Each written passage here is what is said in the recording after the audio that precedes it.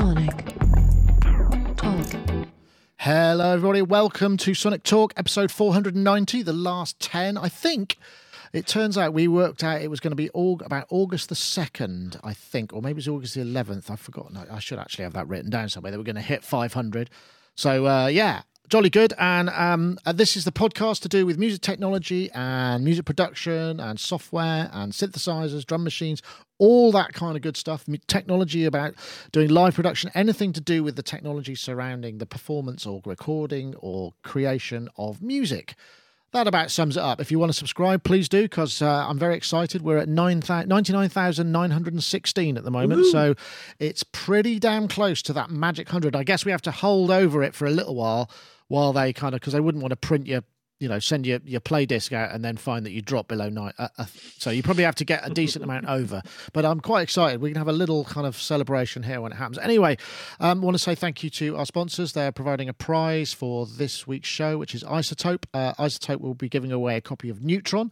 More information about that a little bit later. So let's get on to my guests. We'll start over here with Charles Chicky Reeves, who's in his rather fabulously equipped studio there in London.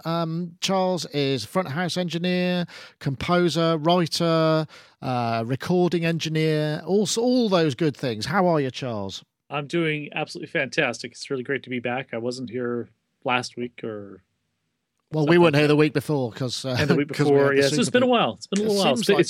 It's great to be back, though. I'm really happy. Well, we're glad to have you, of course. You can find out more about him at sublime-uk.com, amongst many other places. There he goes. Excellent. We also have Mr. Gaz Williams. Gaz Williams, haven't seen you for a while. You've been off gallivanting around the country, playing in the hottest festival and covers prospect at the moment with the Charlotte Church Pop Dungeon. How's it all going, Gaz? It's amazing. It's so much fun. It's been going so well. Yeah, I mean, for those of you who don't know what it is, it's a sort of really... Charlotte is an incredible singer, but instead of going out and doing typical stuff, we're just doing a really peculiar mishmash of all kinds of songs. It's essentially covers, but all, I don't know, kind of bashed together, and it's brilliant. It's really good fun. There's a lot of stuff. It goes, from heavy metal to sort of deep soul to sort of funk, like funkadelic, bit of, all sorts of stuff. Yeah, it's great. Yeah. It's great stuff. You're playing bass, right? Just bass, or you got the synth going in that as well?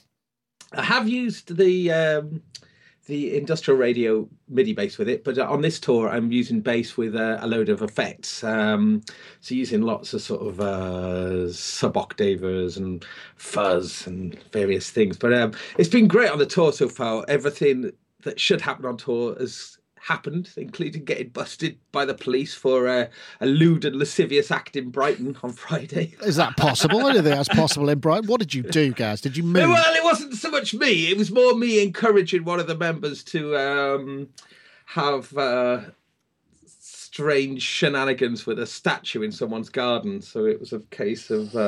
oh, boy. Trespassing. I hope you're keeping a journal here. I think there's a book in it somewhere, surely. Oh, gosh. Yeah, I don't know. No. It's probably best forgotten, to be honest. Well, it sounds like a lot of fun. And you, what else are you up to then? I mean, is that like most of the time at the moment, or have you got some gaps? No, well, the tour's just coming to an end. I'm back for a few days, and then we've got quite a few festival dates going on. Some very interesting dates, taking part in Hull City of Culture and Edinburgh Festival and various other things, sort of maybe not expected, things you wouldn't normally do on the sort of gigging circuit. So I'm really looking forward to that. Various productions on. In fact, Charlotte's partner Johnny, we've just started work on his new album. Excellent. Very tasty. Yeah. Excellent. Glad to hear it. Well, hopefully we'll get some of you sometime over the summer as well. I think we were going to do something on the new Hallion, I believe, if I remember correctly. So, but anyway, it's good that you're busy. I'm always pleased to know that. And I guess neither of you two got the... we're on the post Super Booth thing. I don't know if either of you guys saw anything that you kind of want to chip in now while it's still relatively fresh in my mind, at least, because it'll be gone soon. Yeah, well, the only thing about Super Booth is I've actually talked to a couple of other people actually today about how much I want to go next year. So That's it. I just really want to go. Oh, by the way, I love the video of you getting lost. For 10 hours, yeah. For 10 hours. The spinal tap moment. Yeah, that's very funny. Yeah, it's good fun. Take a little jog. We don't have time for that. No, it was great. Absolutely loved it. Loved it. Good fun. I know, Gaz, did you see anything that piqued your interest? Oh, yeah, loads of things. But I mean, I thought Circuit, the Monostation. Monostation. Very cool, interesting development there. You know, they're just like smashing together two of their biggest successes, and so that's cool. That's really good. The Peak also. I mean, you've got one in for review. Is that right? I have, yeah. I've been playing with the Peak. I got a firmware update. I haven't gone because I posted a video last week, which was kind of I've got one. Here's kind of the rough architecture. Here's a few sounds. And I've held off because I know there's some more firmware coming because it's not quite fully baked yet, and I don't like, if I can help it, leaving anything that might kind of be fixed if I can. So, but yeah, I have got it. It's looks good, doesn't it? I mean, well, that was quite just. I thought again, doing exactly what they should be doing really with their heritage there. I think, but Bastel Instruments. Time, or is it Thyme, are they saying? I'm not sure. I haven't watched that video. Ed shot that video. But yeah, Ed, of course, I should mention again, at least 50% of the videos from Superbooth were from Ed, who soldiered through a heavy cold. So props to you, Ed. But yeah, there's loads of this kind of groovy stuff there, definitely. Yeah, I mean, that's something I particularly am interested in, is very hands-on effects units, that sort of thing. As opposed to I've got so many signal generators now. I just want to be able to warp and twist, and that looks like a really, really cool little thing. Yeah, is it some sort of a delay? Sorry, I don't even know what it is. It's essentially a delay, but you can sort of do step sequencing with it, so you can kind of create different delay types on each step and a whole bunch of other things. It just looks like exactly the sort of thing to waste an awful lot of time with. Oh, nice pun there. I like that. Or thyme, yeah. A lot of thyme, yeah. It sounds like the kind of thing I'd love to have live, actually, because I love stuff like that. Using that sort of stuff in mixing live, because I take with me a Chaos Pad 3 and a Memory Man and stuff like that. And I love just using stomp boxes and stuff like that live. It's just such a nice sound. So that's a good idea. Also, I imagine if you're doing that kind of thing live, it also makes you kind of irreplaceable in many ways as well. Yeah. Absolutely. Yeah, my live rig, besides the console, that I use a SXL live or SXL, Avid SXL. But my outboard, I have like main stage with 4 different effects things running that are all timed to whatever the set list says. And then, like I said, I have the Memory Man, I have the Chaos Pad. Occasionally I have a few other things, like I've got a Space Echo, things like that, very proprietary sort of stuff. And I also usually supply all the microphones too, because I have a certain sound I want. Oh no, that's brilliant. Yeah, excellent. So I have very proprietary live setup. So right, well that sounds like a great idea. Right, what about this though? Hey, this is kind of pretty big news, isn't it?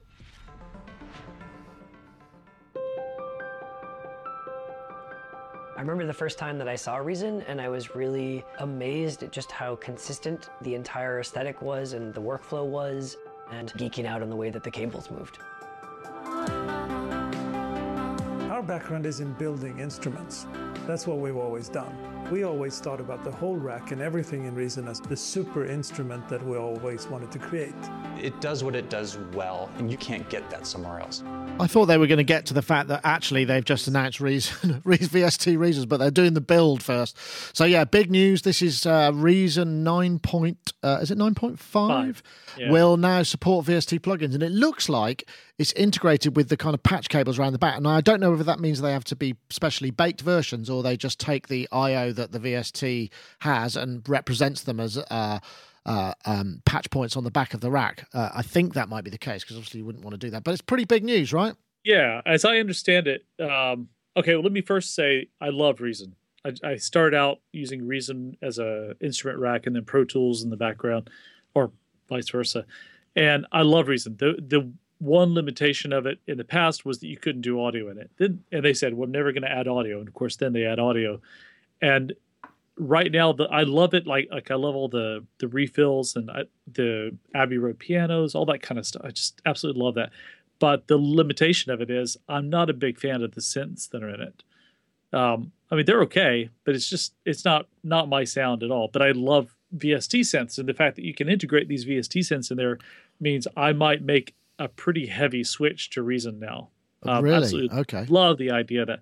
But yeah, supposedly what they're doing is they've got when you take a VST instrument and you drag it into the rack, and it creates a shell around it where you can open it up and still edit it and everything. But it's within their shell.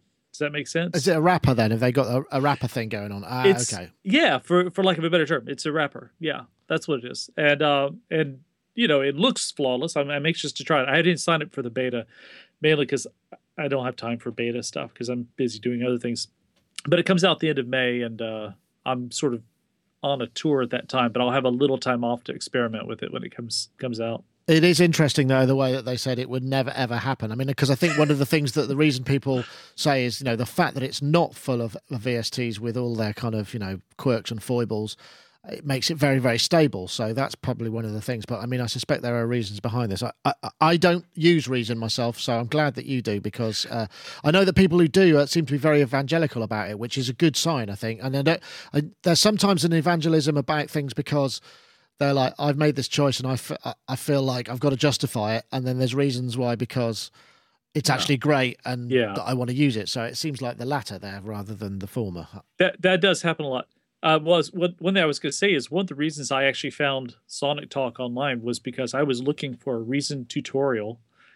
And you guys had talked about Reason 8 when it came out, but there was no table of contents as to where things were in the show. So I had to watch the whole show, and then Dave Robinson came on, and he was talking about how he had just met the guy who mixed Front of House for Prince and told this funny story, and I was like, "That's me talking about me," and that's how I found you. So because of Reason, you and I are connected now. Well, that's got to be a good thing. Gaz, you have a lot of DAWs in your life. I'm guessing Reason isn't one of them, or at least not that I know of. So I mean, you know, sometimes you got to draw the line somewhere, right?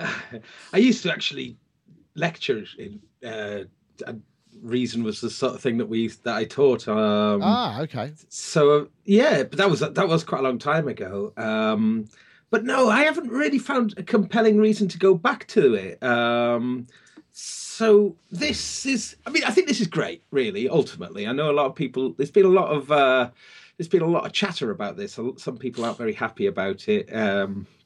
Some people are really smug about it. I don't know. It's a bit of it's quite an interesting topic. It's definitely firing up the debate. But I'm not quite sure where Reason's place is anymore. You know, when it first came out, it was utterly unique, and was brilliant because it was that thing that was so self-contained, and you just didn't need anything else at all. You could just, you know, computer and Reason, and you're good to go.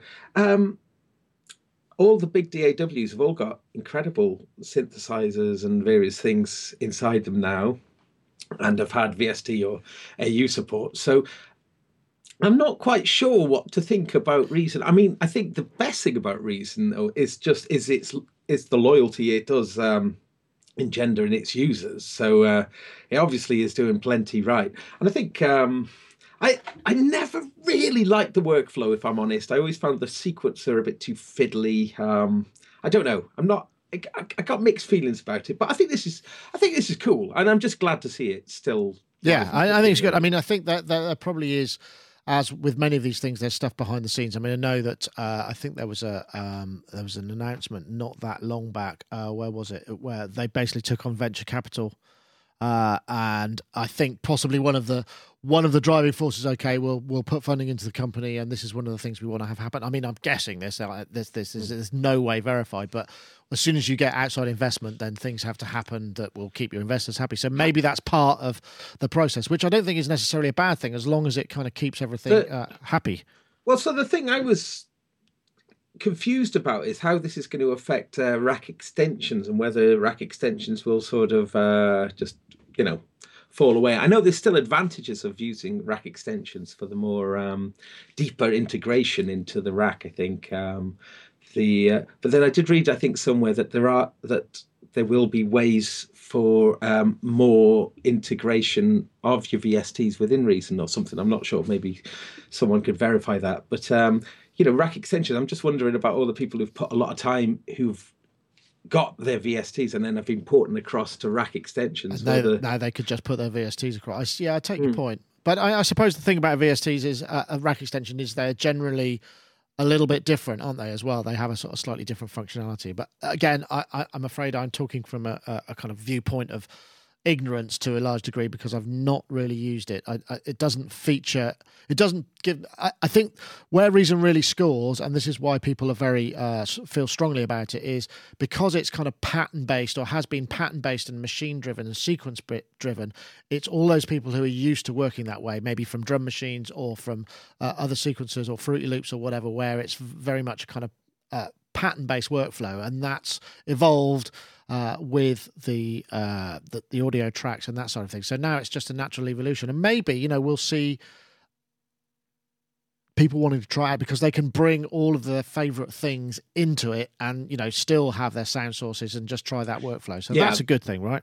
I'd imagine a lot of people will go back to it, as Chicky was saying. I think a lot of people will kind of go, "Oh, brilliant!"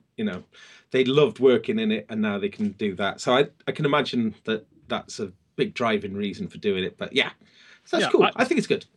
I imagine a lot of people have, even though they may work on Pro Tools or Logic or Ableton or whatever, they probably have held on. The people who did Reason initially, they probably have held on to it because the libraries, the sound libraries, are really stunning libraries. Just really very cool, very useful things, very creative things.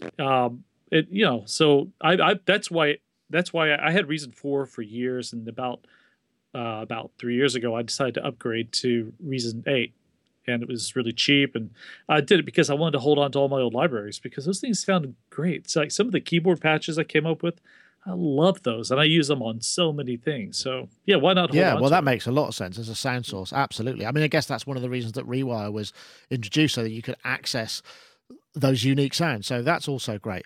Anyway, I think it's probably a good time to talk about iZotope, eh? Let's get that part done. This is iZotope's Neutron, as we know, or maybe you don't know if you've not watched the show before. These are our sponsors, and they are telling you about Neutron, which is a really interesting suite of plugins that allows you, or system that allows you to kind of work on mixes in a very intelligent way. We're used to listening to things on monitors. It's got something called a mixing tool, which is a masking meter, which shows you kind of frequency collisions within the mix that are perhaps harder to hear with the ear, but fixing them creates a much cleaner and clearer mix, especially in the sort of lower mid and bottom end. You get these kind of much more clarity, and I guess in the upper mids and highs you're going to get better stereo imaging and just a smoother and broader mix frequency.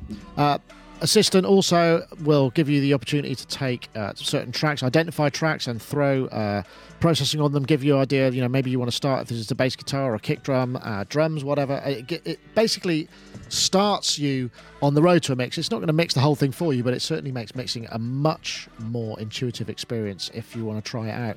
Go to izotope.com/neutron, and you can, as with all of their stuff, you can download a free copy, a demo copy, which will last for, I think it's 10 days, and you can check it out. And as you know, they provided a prize for last week's competition, and we have a winner for last week. Last week's winner is somebody called, this is on Twitter, called NeoRev, at NeoRev. He tweeted, or she tweeted, Ozone is my number one go-to for mastering. Cheers for that. And the hashtags that we asked for were the Mix Doctor and Neutron. So NeoRev, if you want to get in touch, you will be sent a full copy of Neutron. And we have another competition for this week. What we're looking for is the hashtag Finer Mixes. That's one word, the hashtag Finer Mixes and the hashtag Neutron. Tweet those to @SonicState and @iZotope Inc. So tweet the hashtag Finer Mixes and the hashtag Neutron to @SonicState and @iZotope Inc. And once again, we thank them for the sponsorship of the competition. It's very kind of them. Also, I would notice that RX6 is out as well, which is looking pretty fine. There's some interesting new modules in there, but maybe we'll get onto that in another episode. Who knows? So, I did have another topic. I'm just flipping back to my notes now. Let's have a look. What's the next thing? Oh yeah, we could do. Well, we could go wherever you want to go. Really, there are a couple of interesting things here. Did you get the chance to check out the Sonic Couture thing? Did anyone get a chance to see that? Okay, I'm going to press the button. Did you say no? No, which one did you? I'm sorry, couldn't hear you. Sonic Couture, Sonic Couture electroacoustic. Oh yeah. Okay, I'll play this. It's an interesting concept, actually. What they've done is they've taken a lot of drum machines, studio drum machines, classics, put them through various kind of processes, but also just put them into a massive horn-loaded club PA in the big studio room and recorded the outputs. So you get these kind of sympathetic resonance, the extra sub bass. I'll turn that up a bit, really, in a room, and also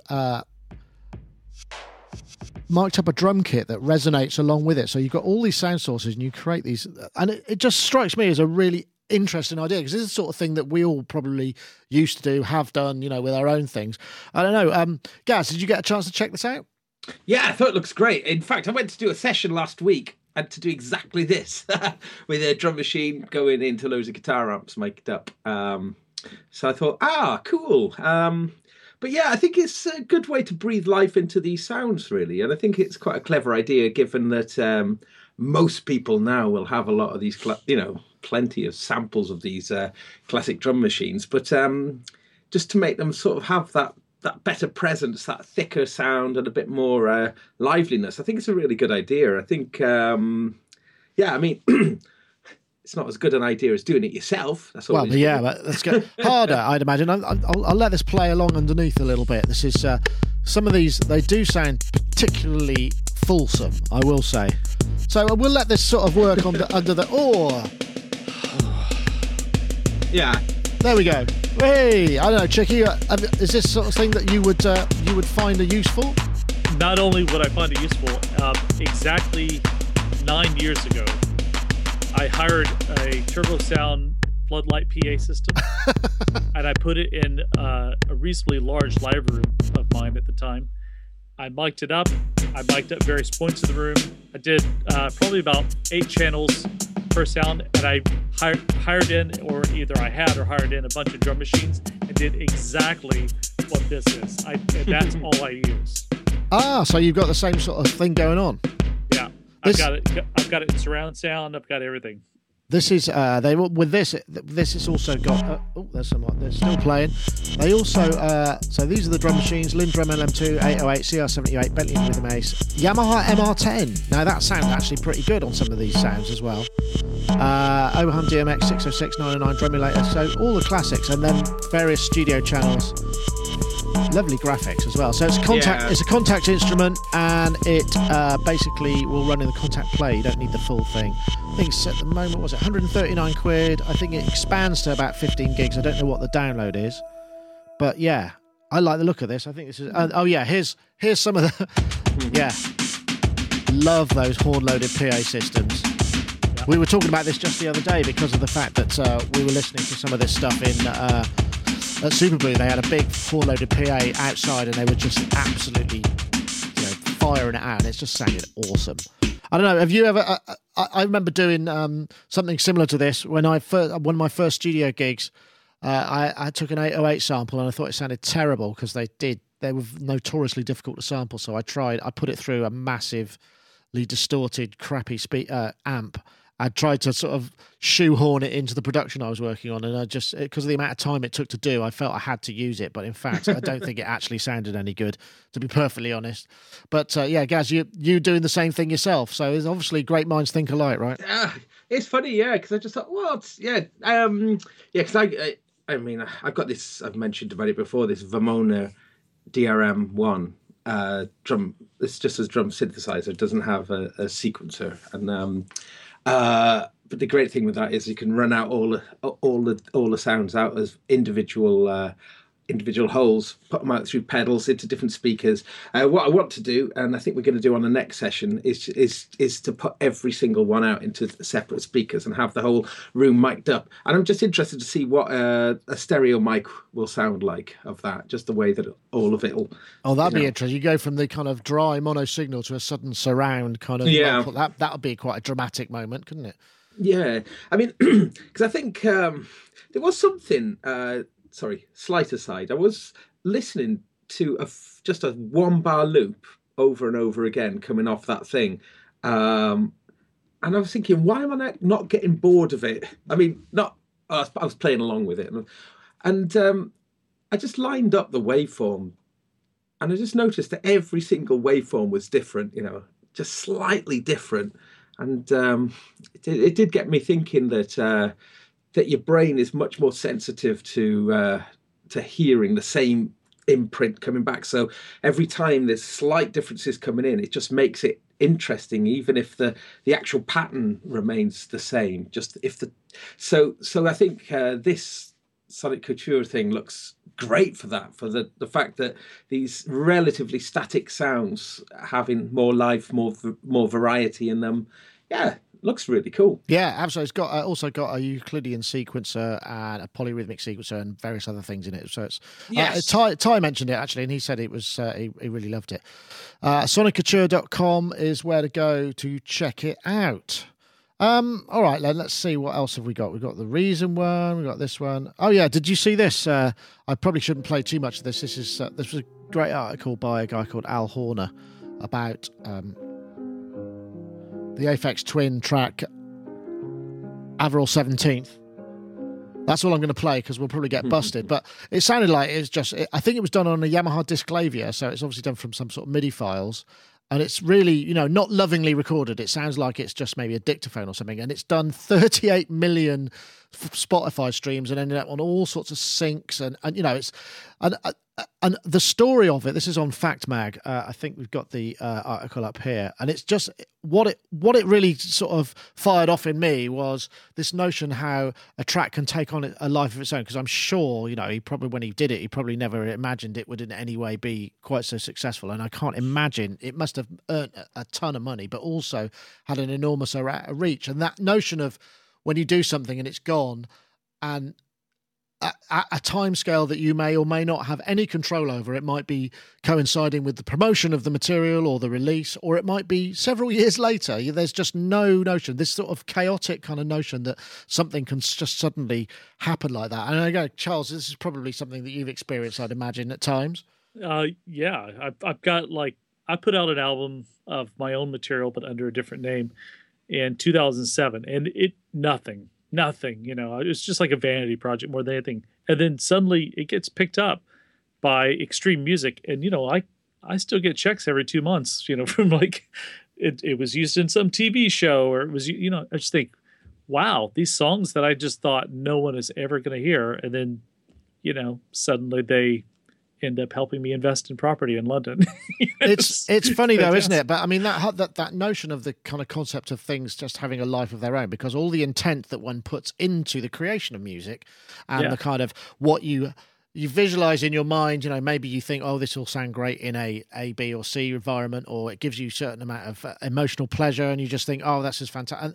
And then that's all gone because something else completely may be, you might find it synced to something that you think has absolutely nothing to do with the intent of what that original track was. I don't know, Gaz, have you kind of experienced that thing as well? It's funny, isn't it, the way that these things go? No, not personally. I still live in hope. Well, actually, I went to school in Hope. I did actually genuinely go to school in a place called Hope, and, which is a village in North Wales, next to another village called Caergurley. And the old saying goes, live in hope, die in Caergurley. But I suppose it's just get the music out there, isn't it? Get it out there. No, I tend to always hold on to things, and I'm terrible for it. I've just got masses of stuff, and I just haven't, I've just held on to it, and it just goes to show. Most of it's junk, really, but who knows? But regarding this Aphex tune, I always thought there was a lovely tender side to Aphex's music, even in the crazy sort of noise of his music.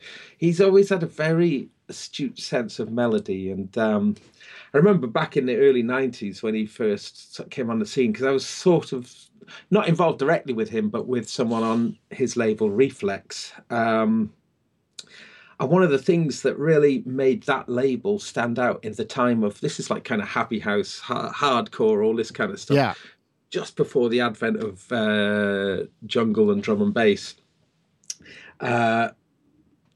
Melodies, that was the thing, a keen sense of melody, and long melodies as well, melodies that take quite a while to complete, and so I think he was always there. I think he's always been very melodic, so it's interesting that it takes a tune, or rather maybe it's just the fact that that particular tune played on a piano, people can relate to it more. But if you listen to his music, there's always great melodies in there. So yeah, maybe that's true. I mean, but again, it's a great signifier of getting your stuff out there. He said, actually not having done that himself, but I mean, that's me, of course. So yes, go to it, because you never know what might happen. That's the thing. That is absolutely. I was going to say, it's like, release and release often. It's like that sounds like a metaphor for something sexual, but really, it's like even like with like you and I've talked about even your stuff. It's like, send me your stuff. I'll get it out there. Yeah. Well, so I'm working on getting the live rig back up together for a gig I've got in June at the synth meet in Hastings. Oh. I can't remember the date now, but so what I'm intend to do is record all the tracks as I rehearse them and try and piece, because it's been months since I've done anything. So I'm gonna, I hopefully at least have some multi-track. So that'll be the next step. Yeah, vinyl. Yeah. Well, whichever. We'll see how it works. There's also, oh gosh, did you see this? This is this might lead to some interesting festival stories, don't you think? Oh, this is the terribly unfortunate episode of the Fire Festival. This is the lovely supermodel. This is what it's going to be like. You should come to the Bahamas, and we'll have this fantastic festival. This is Ja Rule and a guy called VC guy called Billy McFarlane, which just went so wrong. And there seems to be very, very little public sympathy because the tickets were so expensive, and it's a jet set kind of thing. But it sounds like an absolute nightmare. I mean, they basically hired this Bahamian island, which obviously didn't really have the infrastructure, and they hadn't quite figured out what it might take and what might happen if there was bad weather. And it just sounds like an awful nightmare. And it's just turned out, because there's only a small strip, and I'm guessing, they've had to ferry people back, and all these poor young things have been sort of left eating cheese sandwiches and what have you, which I find quite funny in a way, because nobody died, there wasn't any injury or anything. It's just I don't think there was any malice in any of this. It's just this awful set of circumstances and poor preparation, and it's just sweeping the news. And I think it's because there's a slight Schadenfreude. But festival stories, I mean, a poorly organised festival is not a very nice place to be, right? No. It is Schadenfreude, because it's like, I think I posted on Facebook something to the effect of, there's something quite delightful about watching vapid, arrogant morons fail spectacularly. Because, I mean, it's really like all the people I know who were brought into this festival were like, as soon as they got in, they're like, what the hell is going on? And there was a lot of people not getting paid, and a lot of money was being held on to. There was a lot of combination of shady stuff and just arrogance going on. A lot of ego and non-communication stuff.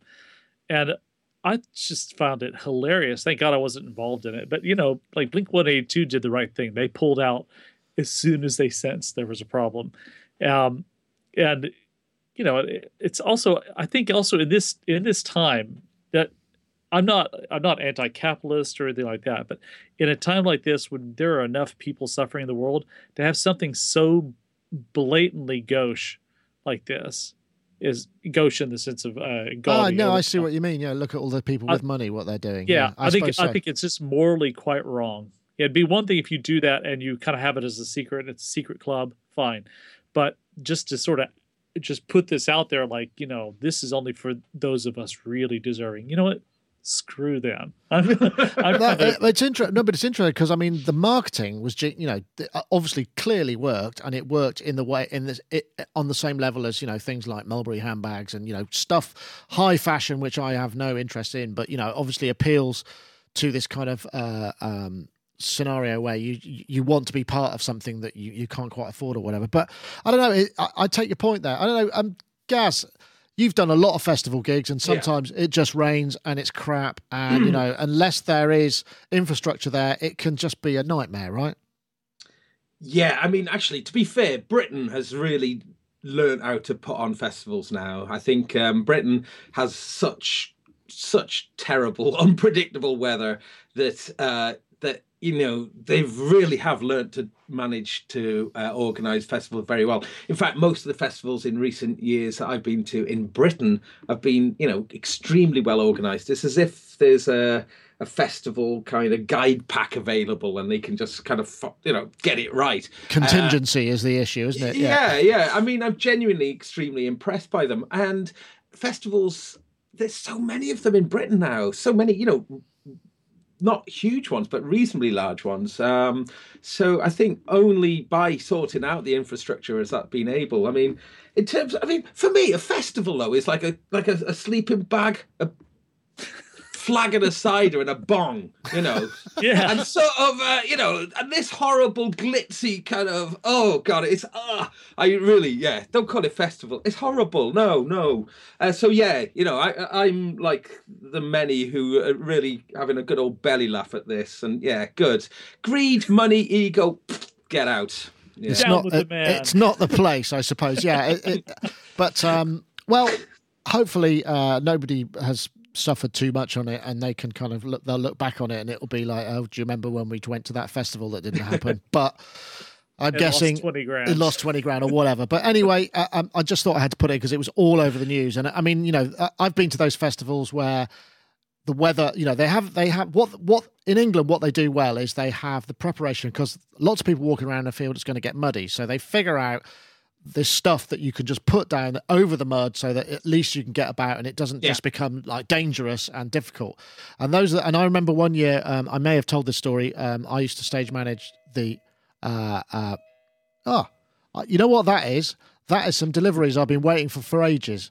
I'm going to have to go and get that because it's the third time they've tried to deliver. You talk about festivals. Yeah, we'll talk about festivals. Yeah, I mean, some of the mud fests. Glastonbury Festival happens in June in Britain, and June should be a beautiful sunny month, and occasionally is. And Glastonbury, Glastonbury used to always be sunny when I first used to go to it, and then once it started just to become overly commercialised, that's when the weather turned. I'm sure there's some kind of there's a connection there. There's a connection. But you're right about all the British festivals. I go to about 15 festivals a year, not as a fan, but as to mix shows and stuff. And they are all so well organized. I really love the way festivals are organized in this country. And the European festivals are organized really well. The Eastern European ones especially are really nice. But Britain has got that down to a science. Whereas the American festivals I've been to, they need a bit of work. It's kind of a new culture to them over there. So they're getting new to the. I mean, yes, they've had festivals like Coachella and stuff for a while, but it's like it's still not quite in their blood. But the British doing a festival is in their blood. They've got it down. It's a science. It's so well done. I love it. Fuji Rock Festival. Have you done that one? I know I haven't. I really want to though. It's Massa, the guy who runs it, basically had gone over to Glastonbury in the early 90s and thought, wow, this is fantastic, and wanted to basically, import that idea into Japan. And they had a nightmare. The very first Fuji Rock Festival, that was in 1997, I think it was, and was on the side of Mount Fuji itself, and they had. I think the Chili Peppers were playing, if I remember rightly, but there was a mad typhoon, and it just completely destroyed the main stage. But they managed to continue the festival from there on the next year. But they moved the festival way away from Mount Fuji. It's nowhere near Fuji now. It's in a different part of the country altogether. But they've retained the title. But that was. They've now moved it, so it's in the bottom of a valley of a big ski resort. So, yeah. Oh, thank you guys. I'm sorry. That's a great story. I figured if I'm going to leave the show to actually accept a delivery, I need to show you what I had delivered. So I've got some short MIDI cables for my live rig. Oh, with different colours, which I think is important if you're going to be. So that's one thing. I also ordered. You'll appreciate this. This is the Palmer passive monitor control because I want to be able to control the volume of my output. That's my idea. Excellent. Yeah. I'm actually thinking about getting one of those myself. And I ordered a skin for the laptop. There we go. Very good. So there we go. Thank you very much for. My story was I was going to say yes. It rained really hard, and I used to stage manage the acoustic stage, and it rained so badly. Obviously, everybody wanted to come to the gig, so it was a stormy night, and the tent was massively overfull, and the ground was so wet that the massive great stakes they put in the ground were starting to work out in the wind because it was waterlogged. And you can imagine with like 3,000 or 4,000 people in a tent, that gets quite terrifying. And I remember running around with sou'westers, bashing these pegs, which are probably about 4 or 5 feet long, with sledgehammers back in, and it was really scary. But so I'm sure some of you are probably expecting festival toilet stories, but we didn't. I don't know. Yours might have been, Gaz, but I don't want to. That laptop skin though. Can you show us in a minute that laptop? But do you put it skin down? No, it's like a little vinyl snap-on coverage. So you snap it on, and it's just like a plastic kind of skin. So you skin up then, do you? That's pretty much it. Yeah. Right. Okay. Very good. Very Can good. I add one more thing about horrible festivals? Just in that festival. Yes. Well, this isn't a horrible festival, but the show I did. So last summer I was on tour with Bare Naked Ladies, OMD, and Howard Jones. Yes. And we played Las Vegas in a parking lot in downtown Las Vegas. It was about 6,000 people. So imagine this: late July, Las Vegas, middle of the day gig. Hot, I'd imagine. 47 degrees to be exact. Jesus. It was so bad that so part of Howard's his B&C cables that were for the antennae for the wireless mic, they had they were not covered, so they were just a little bit exposed in the sun, melted. The whole show came apart.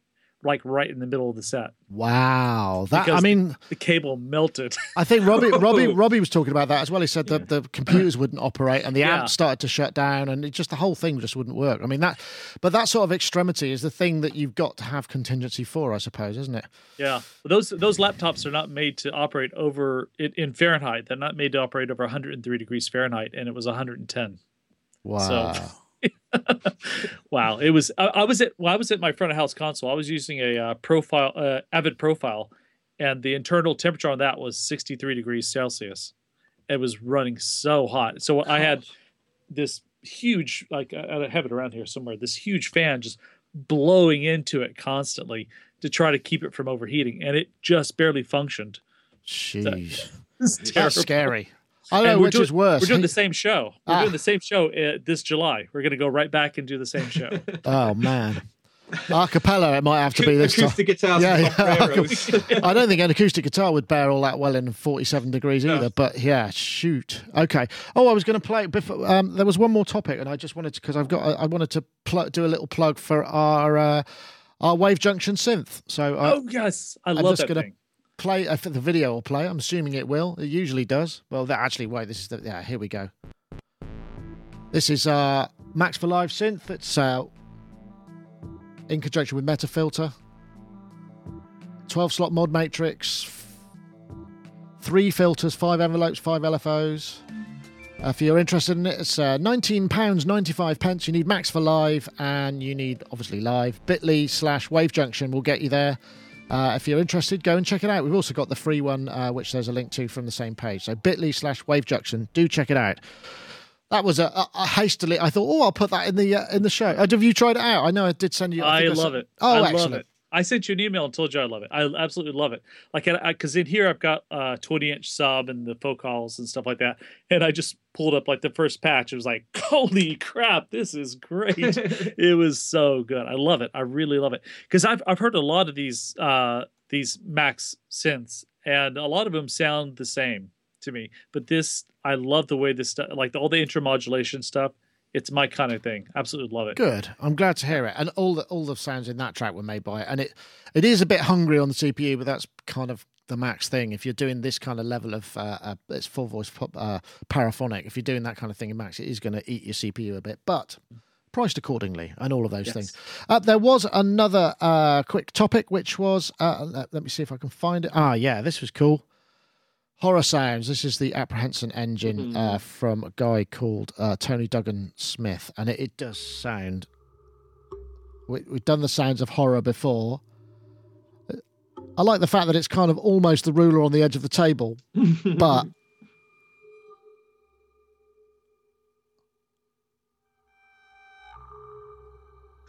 I'm already feeling a little bit uncomfortable. It's got like a hurdy-gurdy kind of thing with a string and an EBow type thing on another string and a spring reverb. It's very visceral. Only because it is. There's no other. I think we did a topic where it was like sounds of horror and all that in the past, but I just thought, yeah, that's really cool. It sounds very atmospheric. I don't know. Have you done sounds for horror? I probably haven't asked you this question. You have you? Yeah, I have. I've done most of it. I do using like odd synths. Like I use the OP1 quite a lot because you can make really strange, chaotic sounds with that. But yeah, I love the sound of this. Like that demo, especially in stereo. Just that sounds really nice. I'd love to. I'd love to build something like that because I don't think you could buy it. You'd have to build it. But yeah, I love that kind of stuff. That'd be great, wouldn't you? You just get them along for a session and kind of go, yeah, check that out. What do you reckon, Gaz? Yeah, cool. I want to have a go of it. Yeah, I mean, in fact, I am quite inspired to build something a bit like that now because just not for use, just purely for enjoyment. But yeah, I mean, is it though that those sounds will become I don't know. Will those sounds become a cliche? Like, well, the bow string, the piano, the bowing of metal. Yeah, I mean, or do they affect us in such a way that they will always work? You know, well, actually, physical. They're the wrong harmonics. I think that's why they're really uncomfortable harmonics, which put you on edge. You know, and that's the nature of it. It reminds me a little bit back. I may have said this, but at Music Messer, a lot of the keyboard stuff was in the piano hall. So every morning what would happen is people would be tuning pianos for like 2 hours. So you're getting ding, ding, ding. And it really put everybody on edge at the beginning of the day because it's just this constantly ascending and it was really uncomfortable. And I guess, you know, there must be a sort of psychoacoustic aspect to it. So it works on a fundamental basis. Yeah, good, nice, good to be scared, isn't it? Yeah, I think some. Although I can't watch horror films anymore, I'm a real chicken about it. I don't mind sci-fi, but I'm really not into horror films. It's the same as I can't. Ever since my daughter was born, I can't handle scary rides. Or physics rides that make me feel physically uncomfortable, and I can't handle horror films. I just don't want to watch them. Really cute, and I don't know why it is. Maybe it's a hormonal thing. I think Jaws did it for me when I was little. I remember seeing it when I was small, and that bit where he swims under and there's that hole in the bottom of the boat, and the severed head just comes out. I think I probably saw that when I was 7. It was just the most terrifying thing I think I'd ever seen, and I don't think I've ever been as scared since. I think that was it. That was the scariest moment. Well, again, of course, the music played a huge part in that. I mean, was it John Williams? But it was basically mostly Stravinsky, wasn't it? Really, I mean, yeah, it was John Williams. But music plays such a big part in it. But I don't know that. But now there's this sort of sense of having to underscore everything, that the music becomes harder to have the theme be as important because it sort of becomes almost subliminal rather than a big part of it. I mean, I know that's not truly fair, but even some of the really beautiful soundtracks that have come out in recent times, I mean, Zimmer's still pretty good at it, and he gets the big themes in, but a lot of it's down to just the sort of underscore and atmosphere, right? Well, I was just thinking, like, what is his name? Johansson? Yes. Yeah. From who did Arrival. I mean, I think specifically about Arrival. I mean, that's not a horror film, but there's a tension about that film, and he really does portray that tension really well. I love his work because I think it captures obviously the theme of the film, you know, the whole communication thing, but there's an eeriness and otherworldliness that's not pretty. It's otherworldliness in a very eerie sort of way. And that's what this device does too. It makes those kind of sounds. So I don't know if it's specifically horror, but it's otherworldly. And the thing you were saying earlier too about the harmonics and so forth, the human mind really does key into things that conform to the harmonic series. That's the direct intervals and so forth. And I think when something doesn't match that, it makes us feel strange. That's what this machine does. Is it just makes you feel strange.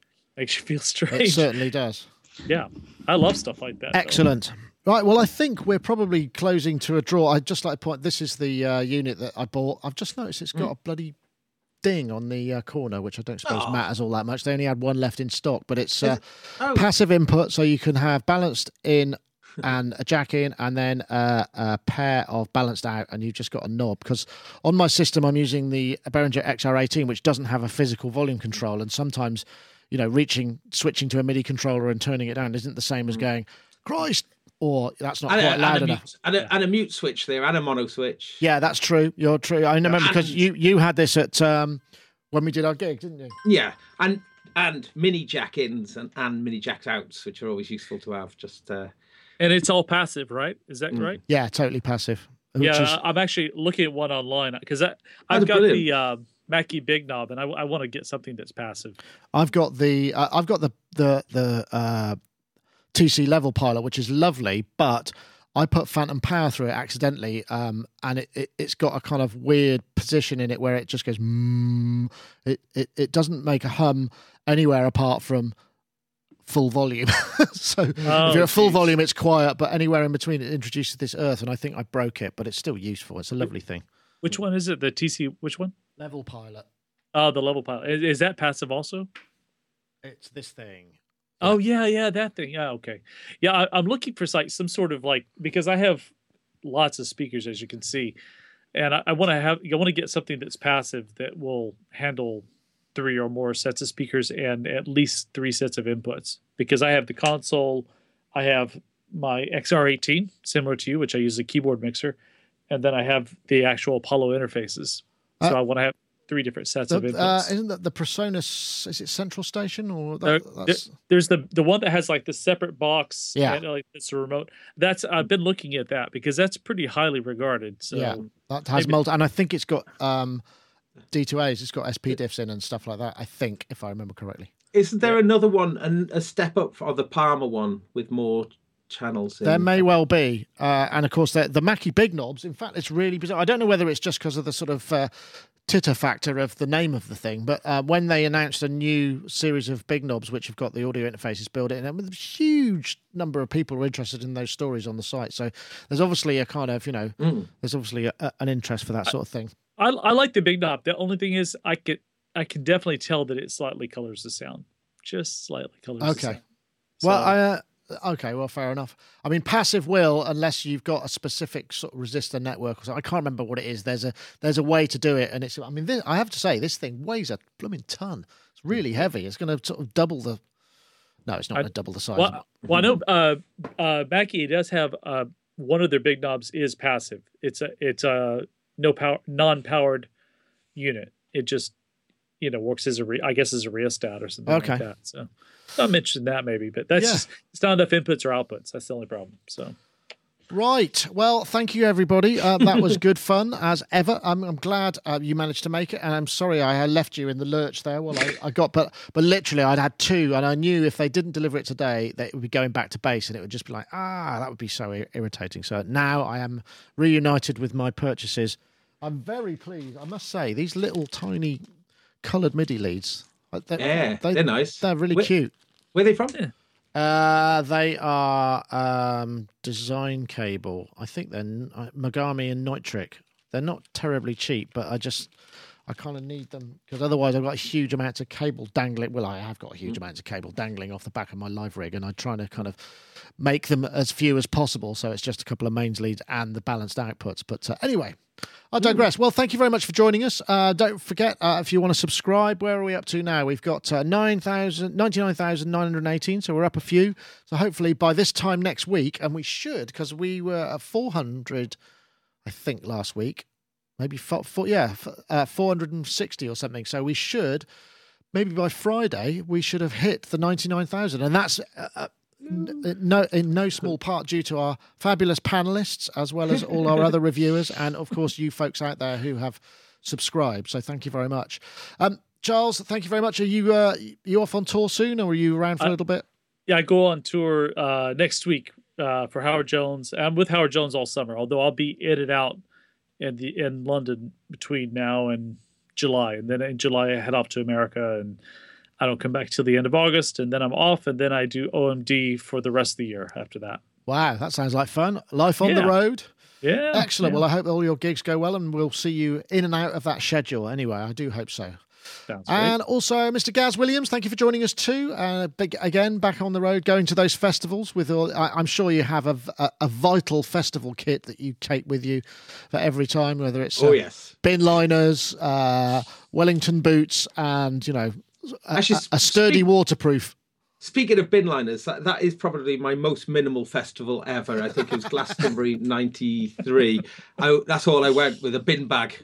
That's the only thing I had to sleep in. Just one. No tent, just a bin bag. And, because it was a last minute thing, jumping in a car. Oh, I couldn't get time to get my stuff together. So just had a just a bin bag, and then just trying to get warm in a bin bag. But you get very wet in a bin bag, because I remember I had much the same thing. I had a sleeping bag, a ground sheet, and a plastic sheet.